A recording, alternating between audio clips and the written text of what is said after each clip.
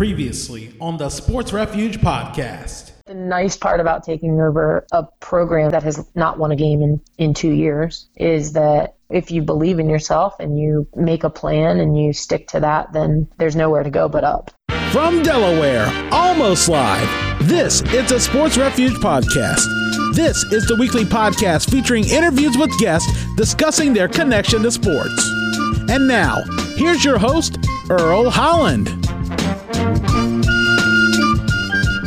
We're back for episode 59 of the Sports Refuge podcast, the show where guests discuss their connection with sports. I'm your host, Earl Holland. During her time on the Stephen Decatur High School girls basketball team, Dayona Godwin played a key role on a squad that won 2 Bayside South divisional titles while also earning the conference's Player of the Year award as a sophomore in a very competitive league. Following her tenure playing at the Berlin, Maryland High School, where she also eclipsed the 2,000-point mark, she continued her hardwood career at the University of Maryland Eastern Shore, making the team as a walk-on player. In this episode, Godwin discusses a variety of topics, including what it's like playing in the competitive Bayside South, the challenges of transitioning from high school to college basketball, some of her toughest opponents on the court at both the prep and college levels. Dayona will also share how Kobe Bryant had an influence on her style of play, her post-college aspirations, and how the COVID-19 outbreak ended UMES's fairy tale run for the Mid-Eastern Athletic Conference women's basketball title and a potential spot in the NCAA women's tournament in her final season.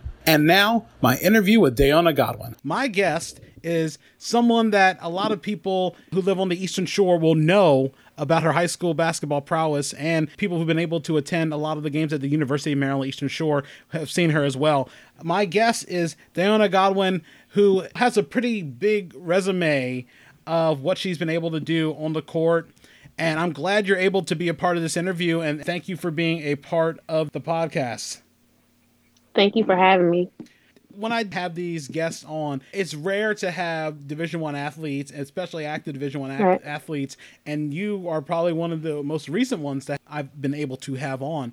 Looking at the experience, I know you were heading into your senior season playing at the University of Maryland Eastern Shore. Before we go and talk about your time at Stephen Decatur, that is, I just wanted to ask you a little bit about UMES, what your expectations were heading into this season, and all in all, what led to your decision to choose UMES? To answer your first question, going into the season, we had lost a lot of seniors last year. Some seniors that led our team. We were coming off of our best MEAC performance that, as long as I've been there, and the most wins that our coach, I think, has witnessed.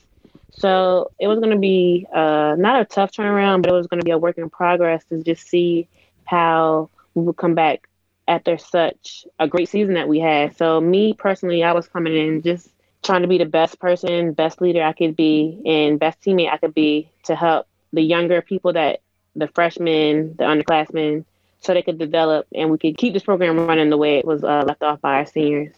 And then to answer your second question, leaving my high school career, going to a Division I program. I was a walk-on, earned the academic scholarship. I knew I could play at that level, but just being able to have that experience and just actually doing it day in and day out, going to practices day in and day out, was a blessing in disguise. I met some amazing people, some amazing experiences, and I just had fun while I was doing it, playing the game that I love. I've been playing since I was 4 years old. So it was just a dream come true to just play the highest level of college basketball, and I must say I enjoyed every minute of it. To you, what do you feel was the biggest draw of being a walk-on? What do you feel like you were able to do to impress Coach Batchelor and his staff? Well, he always told me he knew that I could put the ball in the basket, and that's one thing that he wanted me to do there. He just wanted me to be myself, and he talked about my characteristics that I had as a player and had as a person, and he wanted me to display that in the program to just show and become the leader that I did become. Did you feel as being a walk-on that led to a bit of a challenge, that there might have been a chance that you might not have made the team? And what was the competition like for the walk-ons? I never thought I wasn't going to make a team.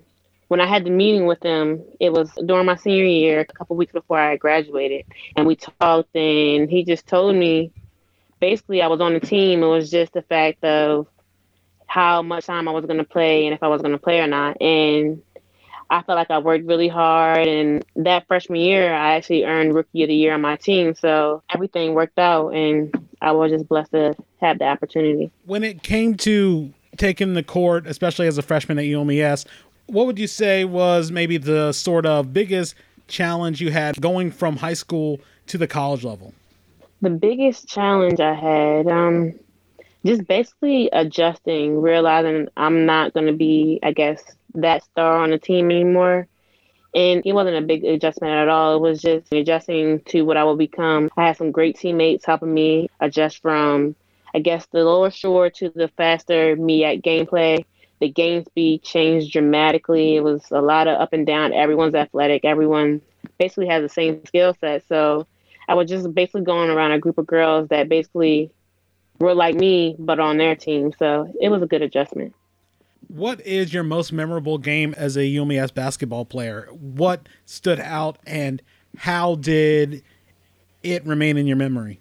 My most memorable game, I will say team-wise, my most memorable game was my first homecoming game. Just seeing everyone coming back and just basically celebrating us and just celebrating everyone just being back on, the alumni being back on campus, and just seeing how many people was there. Just the atmosphere was amazing.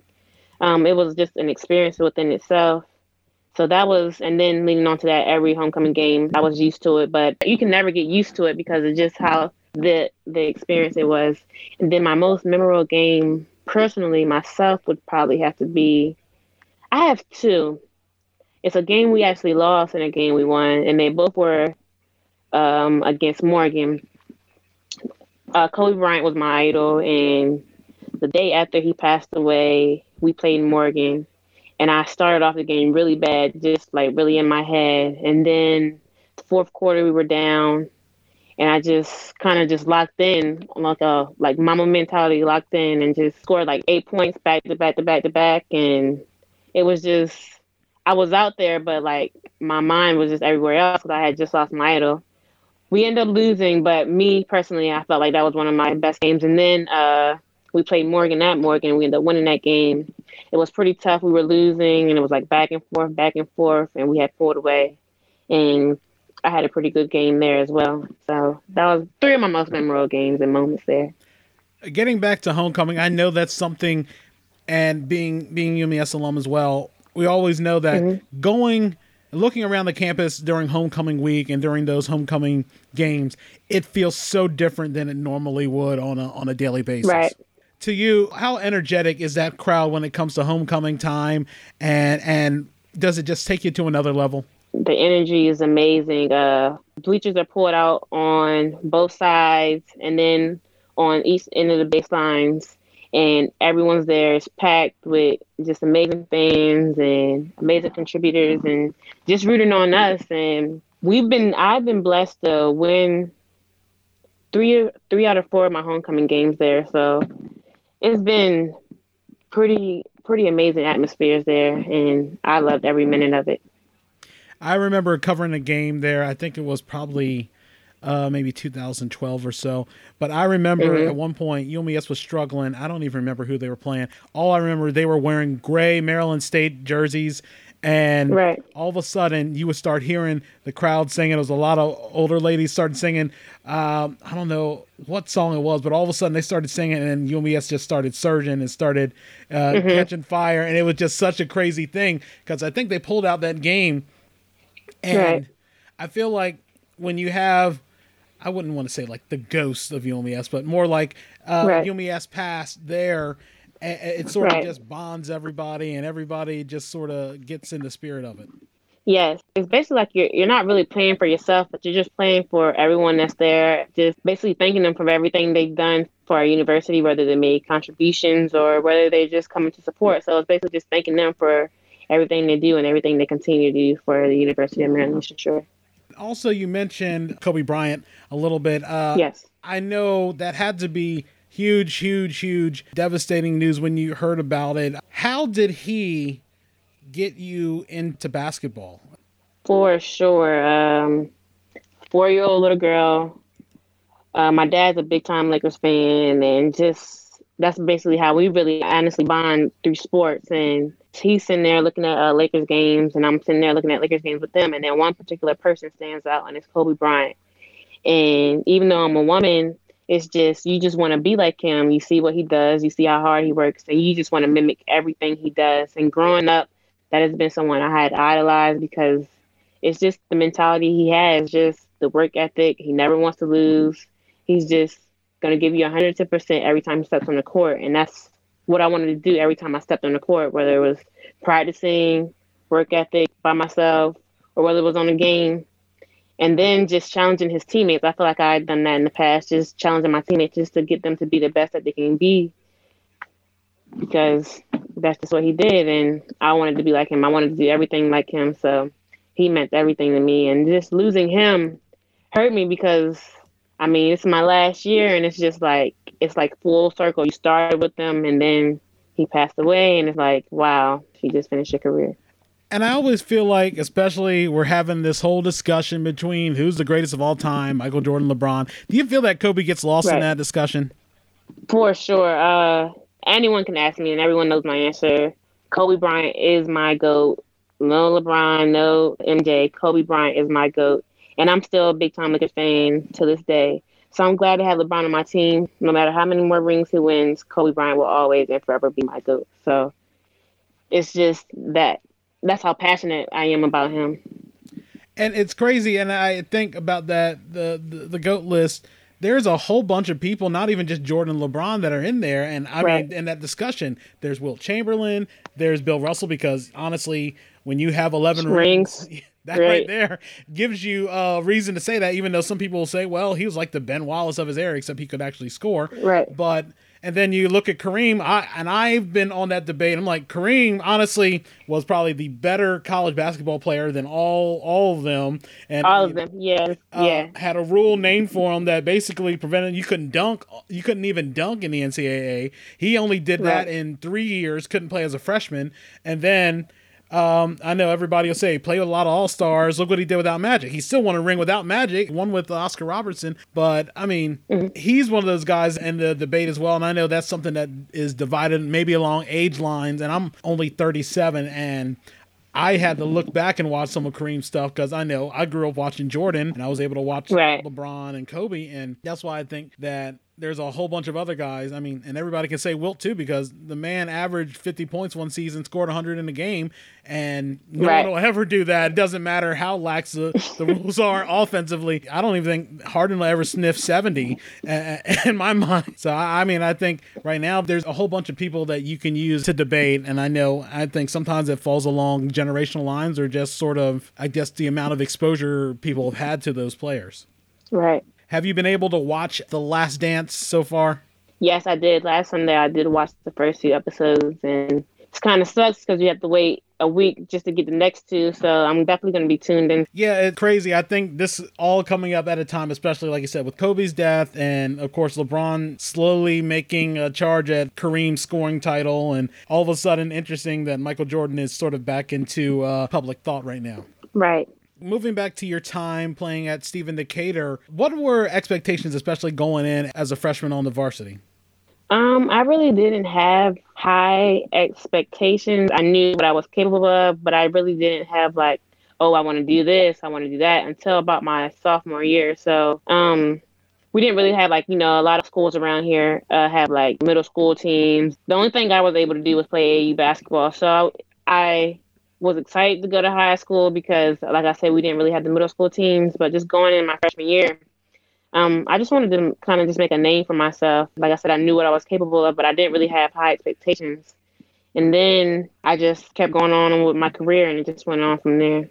What's your most memorable highlight at Decatur? I mean, I know you could probably split it up over all 4 years, but were there any particular moments that stood out to you? Maybe one each year? Okay, my freshman year, I was able to make myself and my dad was having this discussion. I don't know if I made first team or second team. I think it was second team my freshman year. And then my sophomore year, what stood out to me was I was a Bayside Player of the Year. So that was a big jump from either if I was second team to Bayside Player of the Year. That was one of my best seasons. And then my junior year, I got my 1,000 points. And yeah, I got my 1,000 points. In my senior year, I got the all-time leading record there for on the women's side, and I also got 2,000 points. And then team-wise, we were able to win the Bayside Championship my last 2 years there. So it was some great times at Decatur, and I'll always cherish those moments there as well. That seems like a huge offensive jump, especially going from the 1,000 to 2,000 so quickly. What could you contribute to that, and what did you feel like you were able to do from that jump from 1,000 points to 2,000 points so well? I just locked in. My dad always picked on me because I kept telling him I don't think I was going to be able to do it. I don't know why I didn't believe in myself, but he was like, "You're going to be able to do it." And I actually got it, the Bayside title game, my senior year. So I still had a couple more games left after that. We had playoffs, and we actually played 3 games into the playoffs. So I finished with 2,081. So I kind of surpassed it with some more points to go on top of that. But I didn't realize I was going to be able to get 2,000 points after only getting my 1,000 points my junior year. But it happened. So I'm grateful for that. I know some people, it all depends, end up keeping track of their stats. Did you sort of consciously keep track of where you were at pace-wise, or? No, I didn't. That's what I said. Like, my dad kept telling me that I was going to be able to get it. The managers normally kept track of my points. The manager would come to me sometimes and be like, you had so-and-so, or you did this tonight, or you are this many points away from getting your 1,000, or just you're this many points away from getting the all-time leading record, all-time scoring record. So it was always like kind of in the back of my head because I was constantly being reminded of it. But all I wanted to do was honestly just help my team win and kind of hang banners at Decatur, because that's honestly what I wanted to do there. How would you best describe yourself as a basketball player if you were doing a scouting report of yourself?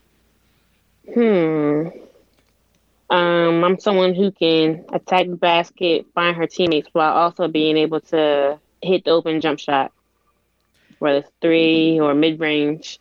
So I would say all around. This past year at UMES, I definitely picked up my defensive side of basketball, and I was able to D up better than what I was able to do previous years. But if I would grade myself, that's what I would say. Someone who can attack and finish, someone who's powerful and strong, and who can find her teammates and hit the open jump shot. How tall are you at the moment? I know that everybody keeps growing. So my bio, it says I'm 5'5", but according to the doctors, I'm 5'3", right on the cusp of 5'4". It's pretty interesting. It's just sort of that huge difference. But to you, do you feel like, especially you mentioned be able to attack the basket and be able to hit your jump shots, do you feel something like the mid-range shot is starting to disappear in basketball? I know a lot of people, the change in the game, it's either becoming 3-pointers, bombs away, or, right. Or dunk. Yeah. Yeah, I definitely think the mid-range is a lost art. Like I said, Kobe is my idol, and he was a master at mid-range fadeaway, mid-range. Just, that was what he basically focused on. And then you got guys coming in like Steph Curry and then Klay Thompson. So they changed the game forever, where everyone wants to just shoot threes. And that seems to be what the NBA has transitioned to. So I definitely think the mid-range is a lost art. Then you have guys like Kawhi Leonard, who's also a mid-range killer. So it's some guys that keep it in their arsenal, but definitely the game has definitely transitioned to a 3-point league. It's weird, as we talked about Kareem a little earlier, it's weird. I don't think you see a lot of people do hook shots anymore either. And I feel like that's something that takes a lot of work to practice. Again, looking at your run playing at UMES, this run heading into it, you guys were starting to catch fire heading into the MEAC tournament, and we're on a great run until the unfortunate outbreak of COVID-19 started, shutting down all the sports nationwide. Going into the MEAC tournament, what was the mindset of the team, and how did you guys continue to stay so hot? It was crazy because we started the season horrible. We started the season off so bad. I don't even know what our losing streak was. And then, like I said, that Morgan game, everything just clicked. And since then, we were just winning. And we just started to find our stride, And then we were so hot going into the tournament that we were like, we can honestly do this. So things were lining up. We won, and then we knocked off the number one team in the MEAC, which was Bethune-Cookman, who had knocked us off 2 times in the previous years. And so we played that Tuesday. We played that Wednesday. We were off that Thursday, which was when everything kind of shut down. So we were going to play that Friday. So that Thursday, we were watching our potential matchup, which was between North Carolina A&T and North Carolina Central. So Central had actually ended up beating North Carolina A&T, and A&T was the higher seed. So this was like, this can honestly be our year. So we were kind of pumped about that. And then I started getting notifications that other conferences had canceled their tournament, and I was like, it's only a matter of time before MEAC cancels their tournament. So it was like a roller coaster of emotions because we were just so excited of the week we had just had, and then the last couple of games we had just had. We were just so excited and just so hot, just ready to make history at University of Maryland Eastern Shore because no one has won a MEAC championship there. And then for COVID-19 to hit, it was just like, wow, what could have been? So that's all you can honestly think of now. We're still in group chats talking about, like, we could have a MEAC championship right now, or like a couple of days ago, this is supposed to be our championship game, or it was just, it's just, like I said, it's a roller coaster of emotions. You're just kind of just going with the flow and riding this thing out. Was there complete confidence that you guys could win it all? Oh, for sure. Like I said, we still talk about that now. If, like I said, we were hot. We had, I don't know what our winning streak was at the point, maybe 5 or 6 games, but everything was clicking. Like we were talking on defense. It was just the connection between us. The bond between us was getting stronger and stronger, and it was honestly hitting at the right time because you don't want to peak too early, and we were just peaking at the right time at the end during the tournament. So, for fact, I think we would have won a MEAC championship. Yeah, looking at your stats, you guys had won 1, 2, 3, 4, 5 in a row. Yeah, 5 games in a row against Bethune-Cookman, and it all started with a 68-53 win against Delaware State. How do you best describe the competition level in the MEAC? I know it's easy for people to think, oh, it's the MEAC, it's not one of the elite conferences, but how would you best describe the play and the competition level that goes on in the MEAC conference? I would say the MEAC is not the tallest for sure, but I would honestly say the MEAC is one of the most athletic conferences in the world. It's like straight dogs. It's like the people who got overlooked, so they go to like the MEAC schools, and everyone's hungry to like prove themselves because they feel like where they are, they should be, I guess, at like a higher school or a better school. So everyone's just not like headhunting each other just to prove themselves that we are who we know we can be. And I think the MEAC conference, like I said, is one of the most athletic conferences in the league. And one of the most athletic conferences in the world. I had always heard, and I just think about the men's side, that the MEAC is considered more of a guards league. Is that true, especially on the women's side? Yes, because everyone, like, you rarely see like a 6'3", a 6'2" post. You have like forwards, power forwards who are like 5'7", 5'8", where if you go to like a Power 5 school, a 5'8" player is like a guard, or you might have a 6-foot guard. So it's like, it definitely is more guard heavy. But like I said, we have some guards. I feel like you have to have a lot of heart. You can't be soft in the MEAC because they're going to trump you off for sure. So you got to have a lot of heart. You have to have a lot of grit, and you just got to be ready to work day in and day out. Who was the toughest player you faced in high school, and who was the toughest player you faced in college? Ooh, that's a really good question. Okay, so the toughest player I faced in high school, I wouldn't even say it was basically a player, but the team I liked facing the most would have to be Mardella, just because of how stacked they were my last 3 years and just how dominant they were. I just always loved playing them. It was always, like I said, the crowd was always into it. I remember my sophomore year, I think that's when that team had formed. I think they were undefeated, and we had beat them, and our fans had like rushed the court. So that's one of my most memorable games at Decatur as well. And then I would say the toughest player I had to go against in college, it would actually have to be one of my teammates. You know, you go against them every day in practice. And it would have to be a girl named Regine Martin. She was about my height, and she was a straight dog, like giving 110% on offense, defense, nonstop motor. So going against her every day definitely made me better. I know that, especially covering you guys in high school, the best way to, I guess, compare Mardella was like LeBron joining Miami. But right, yeah. If Mardella were the Heat, what team would you compare Pocomoke to then? If Mardella was the Heat, Pocomoke was under us, so we would have to be higher than Pocomoke. So Pocomoke would have to be. I would have to say the San Antonio Spurs. They had a great coach, rest in peace, Miss Gladys. And then they had some great pieces around it. They had a dominant player, so I call it Baby Shaq. Donasia Christian would be like the Tim Duncan. So, and then they had great pieces surrounding them. So it was basically like a system. That's like a good comparison to me. And then you didn't really ask us, but I'm going to throw us in there anyway. I was about to ask. I wasn't sure if you guys are going to say like the Celtics or the KG Celtics or... I would have to say the Lakers, 2010 Lakers. I had a lot of players on my team who didn't really play basketball. They were lacrosse players. They were other sport athletes. So when you look at the 2010 Lakers, you have Kobe and then you have Powell, but then you have a lot of guys who do the dirty work, and you have like a Derek Fisher, you have like a Lamar Odom, where it's like those guys mean just as much as the main guys. So I would compare us to the Lakers. I would compare them to the Spurs, and like you said, Mardella would be like the Heat or someone. Who was your Ron Artest on your team? Ron Artest.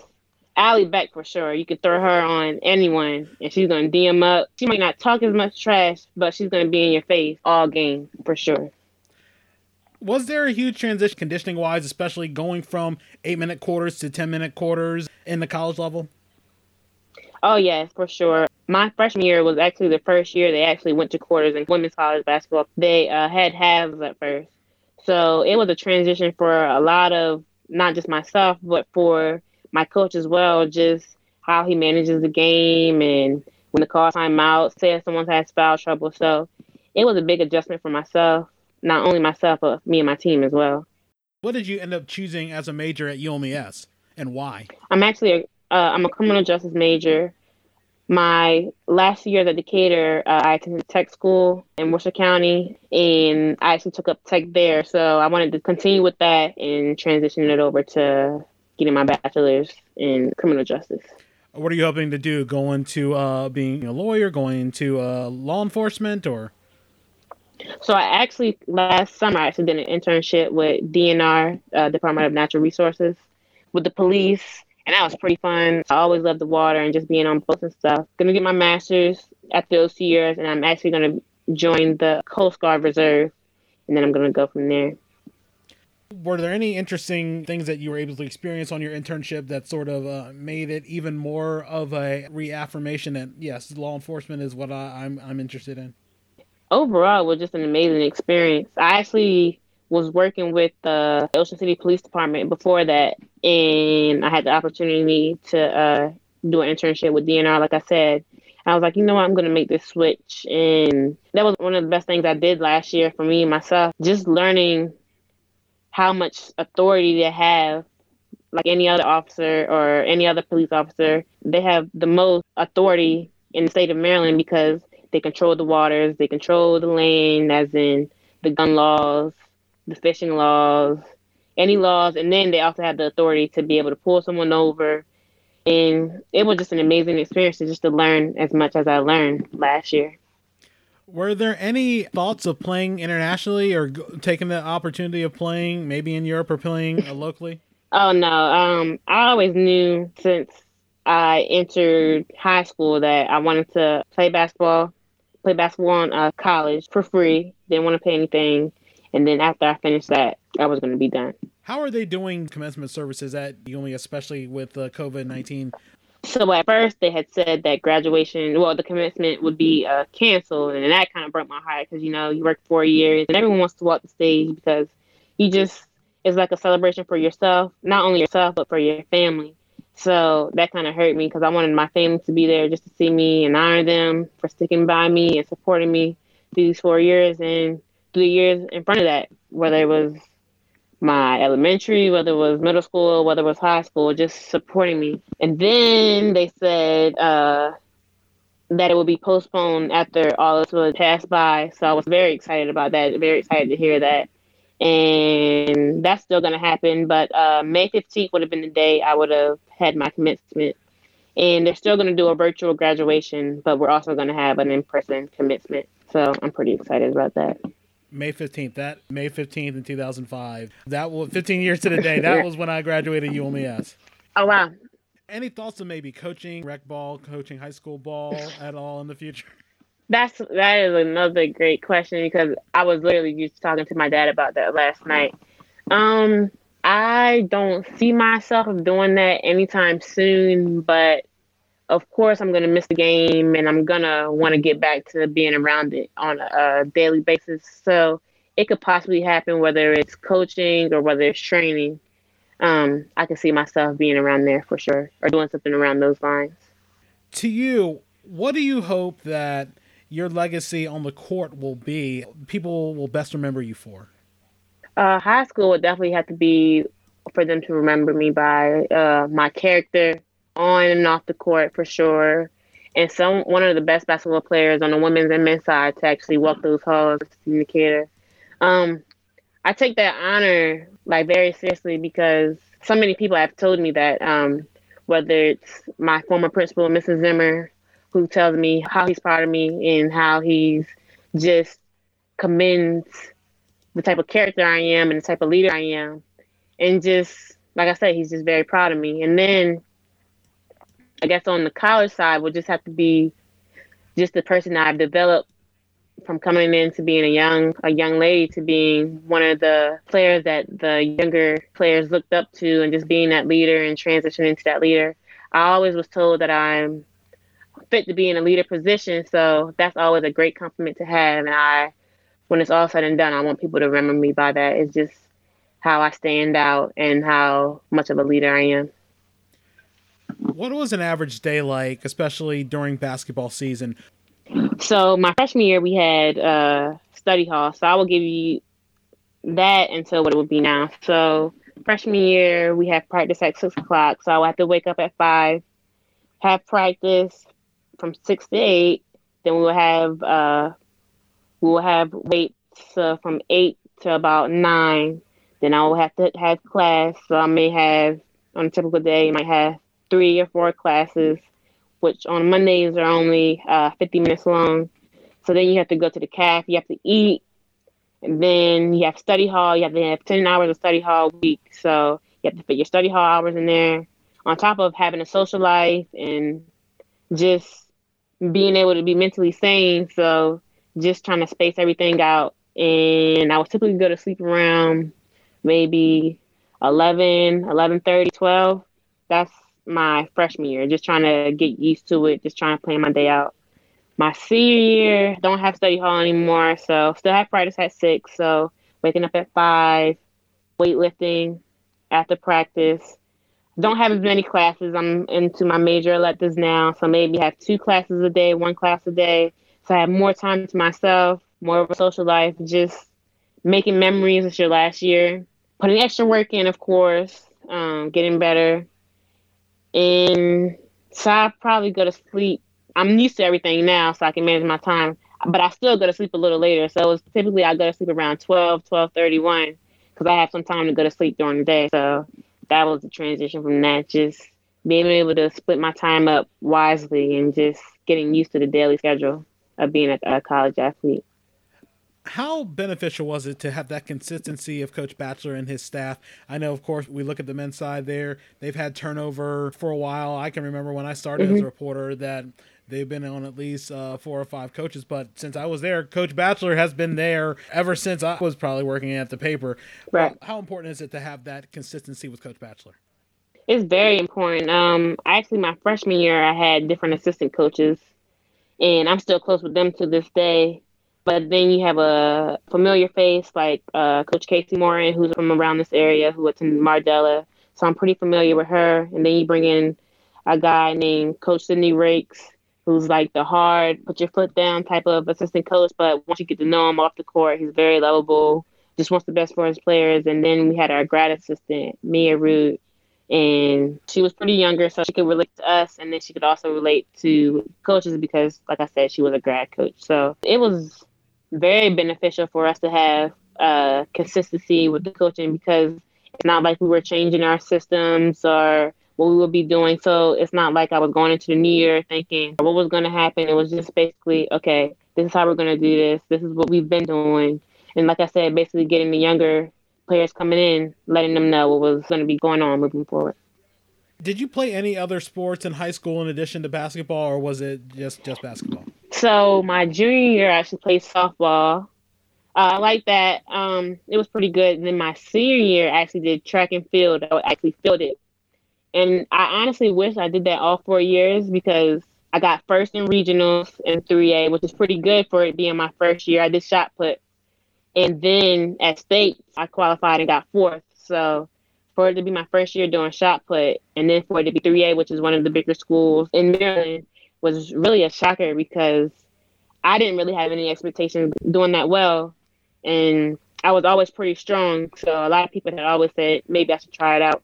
And I actually enjoyed it. So I got a chance to just see what I could do. And I surprised myself along the way. Did you think about doing it at UMES? I know it's crazy seeing some people do multiple sports in college, but did that ever cross your mind as well, walking on maybe at UMES? It did cross my mind.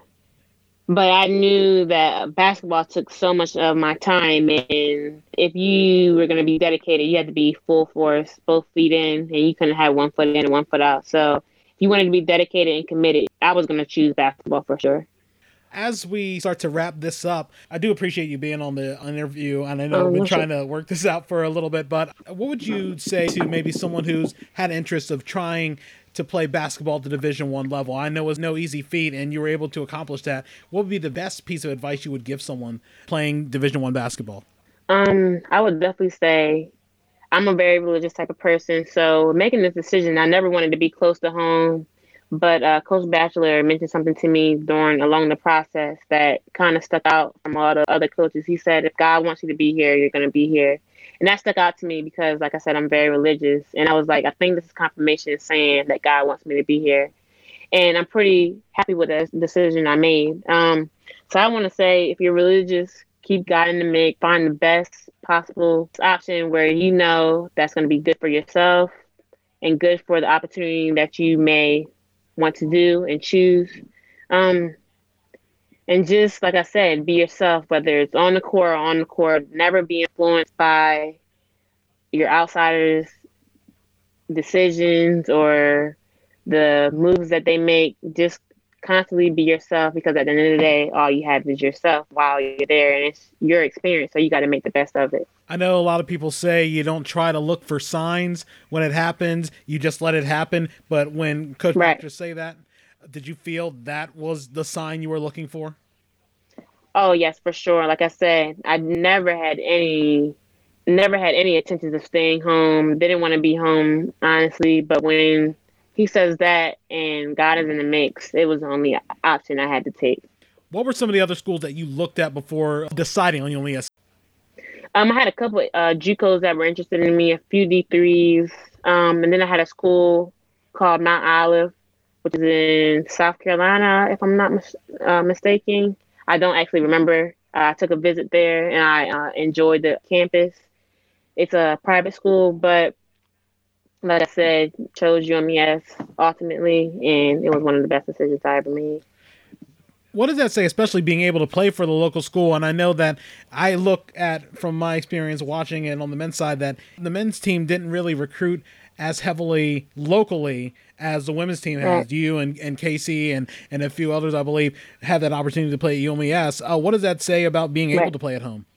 It means a lot. I'm very close to both my parents. They were at every home game and some away games. They were there to experience with me, and I'm very grateful for that. Home cooked meals, not as much as I wanted, but it's like I can meet my parents whenever they cook and just meet them at Shorebird Stadium. We had that was like a little meeting spot where we mutually could meet. So it was like a blessing in disguise. I'm very family oriented, and just having the support there, game in and game out. I actually broke my ankle my sophomore year, and they were still at every home game supporting me and my teammates. So that means a lot. What was the rehab like recovering from that ankle injury? It was very tough. Just pushed me beyond my limits. Something that definitely challenged me, not only physically, but mentally, just challenging me and growing and developing as a young lady and as a young woman, realizing that everything is not always going to go my way. So when that happened to me, it was kind of like a downer. But then when you look at it, I just gained so much confidence within myself and realized different things that I never really knew I had in myself. So it was definitely a blessing in disguise. I also wanted to congratulate Godwin and the University of Maryland Eastern Shore's class of 2020 as they were able to have their virtual commencement ceremony, and hope that they get the true graduation experience that they worked so hard for in the near future. If you like this interview, let us know your thoughts by leaving us a comment or by subscribing. If you think someone you know might like this episode, don't forget to share. As always, you can listen to previous episodes of The Sports Refuge anywhere podcasts are heard, including Apple, the iHeartRadio app, Spotify, Podbean, and more. Next time, my guests will be Andre Watson and Linwood Outlaw, returning for a group interview to discuss their trips to WrestleMania. Topics of discussion include what goes into planning the logistics for attending an event the size of WrestleMania, as well as their plans for attending WrestleMania in Los Angeles in 2021. Until next time, this is Earl Holland saying thanks for listening, be safe, and have a good one. You've been listening to the Sports Refuge Podcast. For more information about our show and our guests, go to our website at thesportsrefuge.com. Follow us on Twitter at The Sports Refuge, on Instagram at Sports Refuge Sports Blog, and on Facebook at The Sports Refuge Sports Blog. Thank you for listening.